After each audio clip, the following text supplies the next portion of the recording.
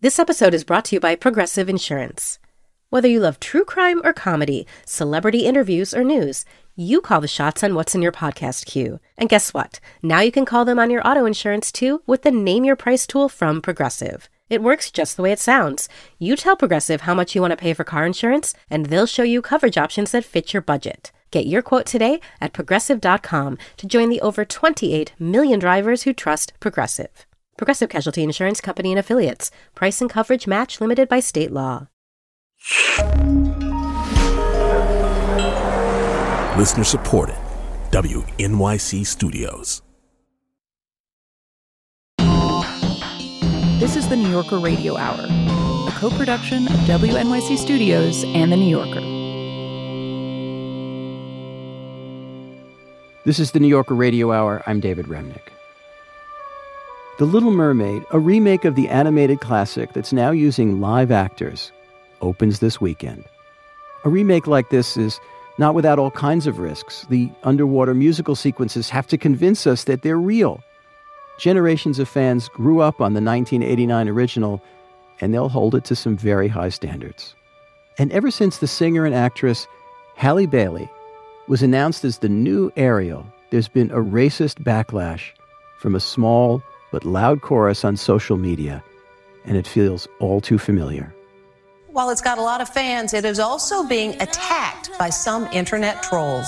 Actress Halle Bailey stars as Ariel in Disney's new live-action film, and she looks nothing like the animated Little Mermaid with red hair from the original 1989 classic. Then there are the ugly, racist tweets. The Little Mermaid is white, not black.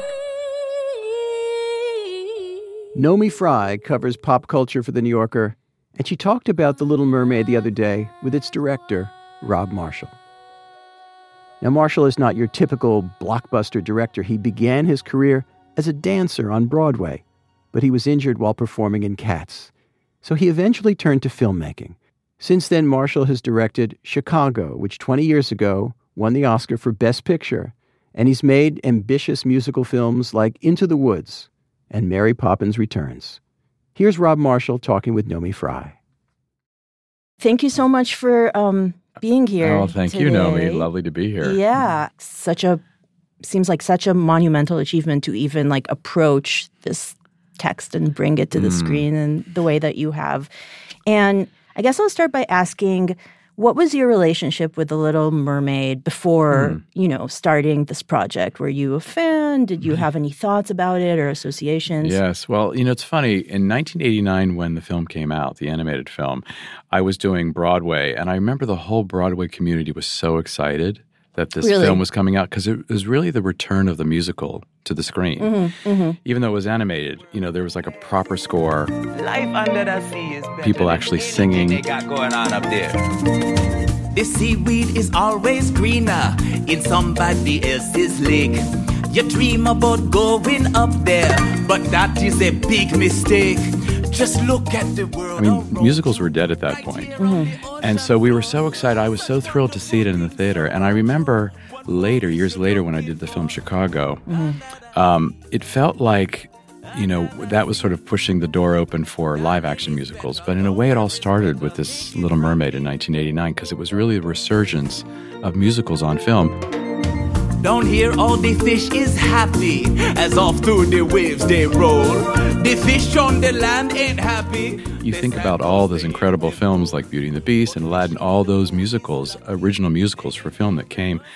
And, so I've always had a connection to it, feeling like it opened the door for me and That's so Chicago. Interesting to think about. I guess not being part of the Broadway community, I've never thought about it in that way. For me, it was just like a beloved Disney, animated movie, but it does have that component of being a full-on musical. And it's on screen. So that was the connection to it. And then musicals for me, my first movie that I ever saw was Mary Poppins. But there was Oliver and My Fair Lady and Sound of Music. And, those movies just shaped me as a young child. So I always, literally, I was always dancing around my house, literally around the living room. Yeah. Literally, one time I was like dancing from couch to chair to couch to chair and landed on the coffee table and broke it. Oh, good. So that was not good. Yeah. But I mean, it's just, if it's in you, it's in you. It's you somehow you catch the bug and it's part of you, Was it an immediate yes from you when they came? No, actually Okay. it wasn't. Okay. I mean, in fact, I think we might have turned it down twice. Huh. Interesting. Well, because we thought, well, how do you do that? Yeah. And I was also concerned about a remake. I really didn't want to do a frame-by-frame remake of something, but they were excited about us reimagining it and looking at it from another angle. And I have to say, for me, I went back to the Hans Christian Andersen tale. Interesting. That really helped me because I saw in that a very modern story. It's really timeless about a young girl who feels displaced, doesn't feel she belongs, and, really embarks on a journey of self-discovery and also breaking down the barriers and walls between herself, her world, and the other world. Look at this stuff. Isn't it neat? Wouldn't you think my collection's complete? And so it was really about prejudice and breaking down those barriers. And I just felt, wow, isn't that the world we live in? I mean, for me, the whole time I was doing this movie, it felt really like an antidote to the times we're living in. I mean, the divisive world we live in. So I got excited about the idea of the story and of this movie. And then it was really like, how do you do it, though? Exactly. How do you do it? And so what was the first, for me watching it, and I imagine for a lot of lay people watching it who aren't, knowledgeable about exactly how CGI works and how thinking about directing and doing choreography and singing kind of vis-a-vis these new technologies. What is the first step when you approach a project like wow, this? Such a good question. I mean, the first thing we did really was realize that we had to do all of the underwater work in a blue screen stage because we can't use actual water because people are singing and, right yeah, and speaking Bubble City, and right. So it doesn't work like that. So we had to create that environment. But what I realized was, we had to be weightless. People had to be able to fly around and move and swim. I mean, that was the whole idea. So, and I realized that the way to start would be the sort of the conventional way, which is storyboarding. So you storyboard the scene, like this is how it should be. That moved into something called animatics, which is like a live storyboard, like a moving storyboard. And then we moved into something called pre-visualization, which is almost like a little mini movie, little mini animated movie. So you have this all planned out prior, and that took months and months and months and months and months. And this is all digital, or does it involve any live actors in any capacity? Not yet. Okay. So it's really just the shape, because what we had to do is we had to communicate what the scene would be to the stunt teams and to our production designer and costume designer and cinematographer, how we're going to move the camera, how we're going to move the actors around. Right. So each, literally in a scene, as an example, in a scene, I would say action eventually, and the actors would be on one sort of rig, and they would do a couple lines, and I'd say cut. Now we'd have to put them on another rig to do that move. Wow. So it was like literally shot in pieces. I mean, the goal for me is that when you see the film, you're unaware of any kind of... Sure, it's seamless. Seamless. Yeah. And also what's there that's real are the people. But what's not real is, the CGI elements is everything around them. So the water, the vegetation, the fish, all of those things, the whole world around them, that's completely digital, as is their hair. They all had wig caps. They all had to wear wig caps because the hair is moving.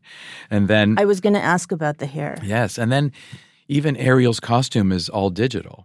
Now, of course, we built it so that when she's on land, you see it. But underwater, it was just... I guess Javier Bardem as Triton had his armor, so that was truly real. Right. And...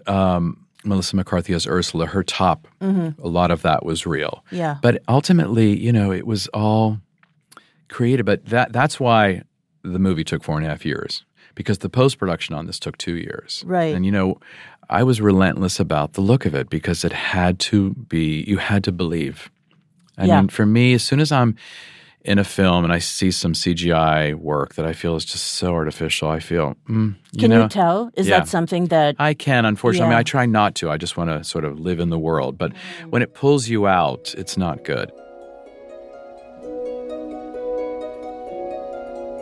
This is the New Yorker Radio Hour. More to come.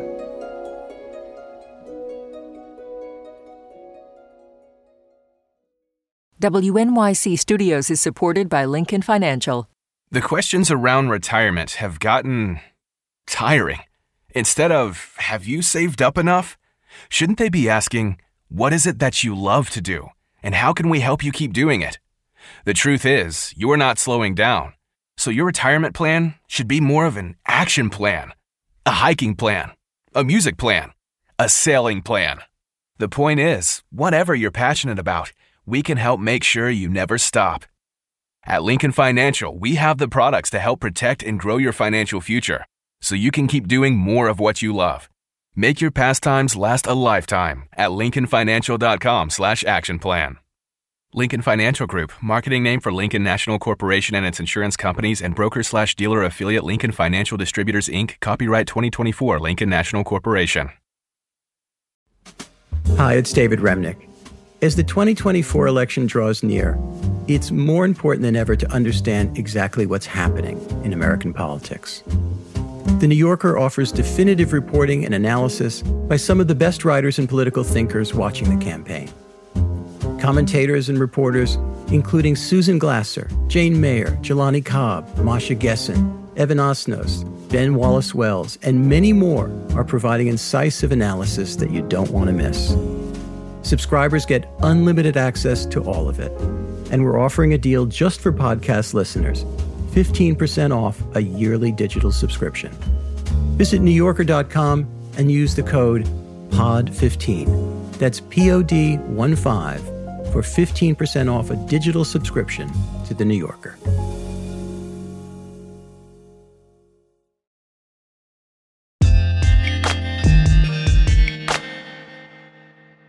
The funny thing about musicals for me in general is, a musical, especially a musical film, can go off the rails in 2 seconds because there's that moment when someone starts to sing where it either feels organic and earned and real, or it feels completely embarrassing.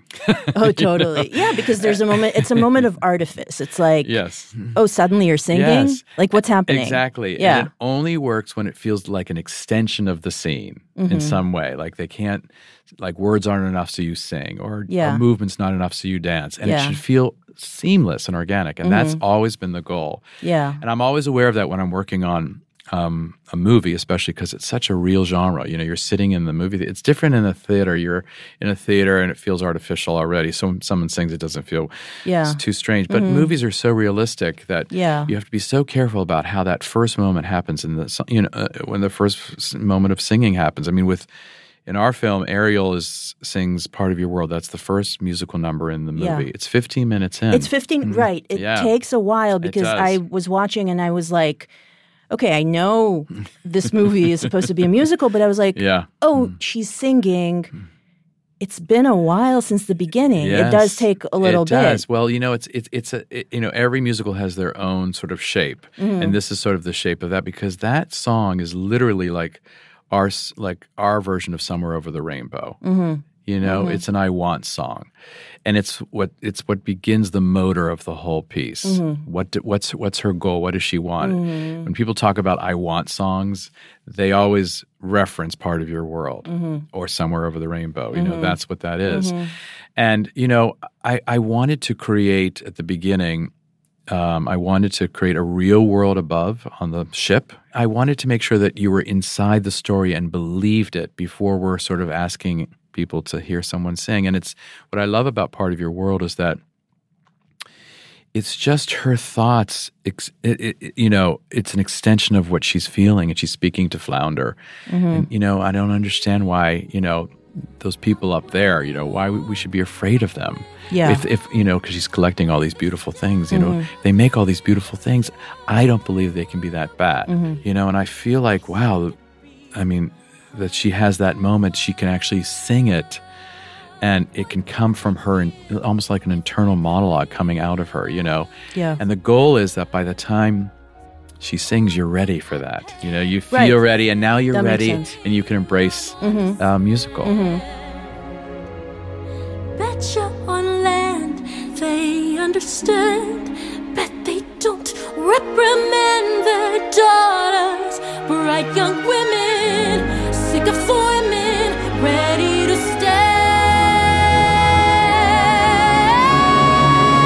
Ready to know what the people know. Ask them my questions and get some answers. What's a fire and why does it, what's the word? Burn. When did my turn? Wouldn't I love to explore that shore above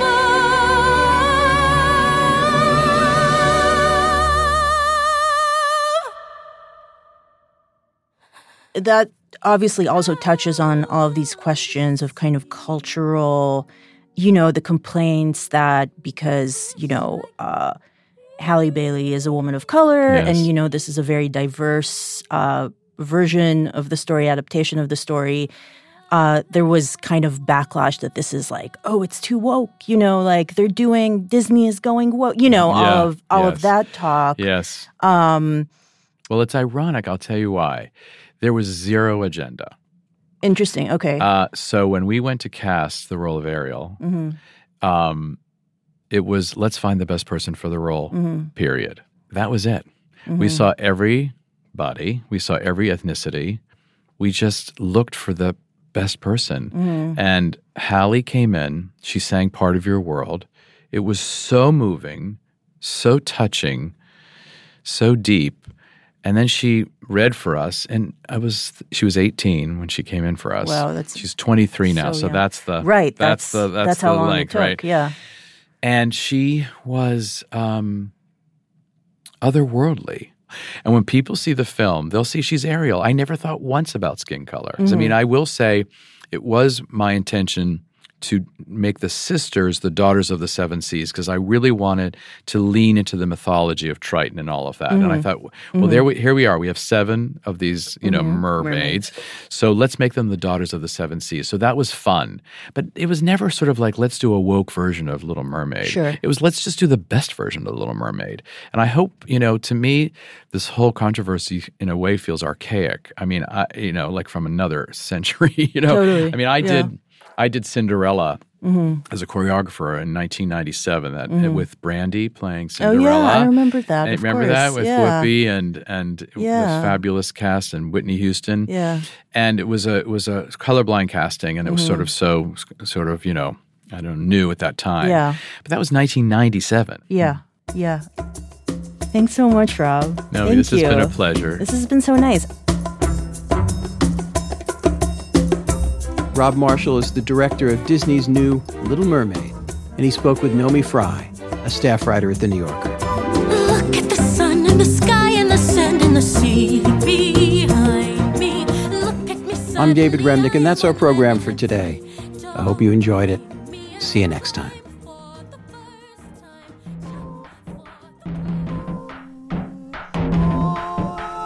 The New Yorker Radio Hour is a co-production of WNYC Studios and The New Yorker.